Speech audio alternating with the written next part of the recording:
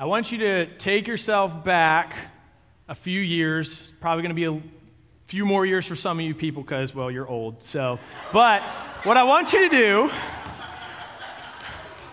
do, sermon over, great, okay. What I want you to do is take yourself back to when you were a kid and going outside and playing in the woods, grabbing a stick and whacking your friend with it was fun. You thought it was a sword. All this stuff was cool, right? I need you to think like that for a second. And I'm going to tell you a story of when I messed up.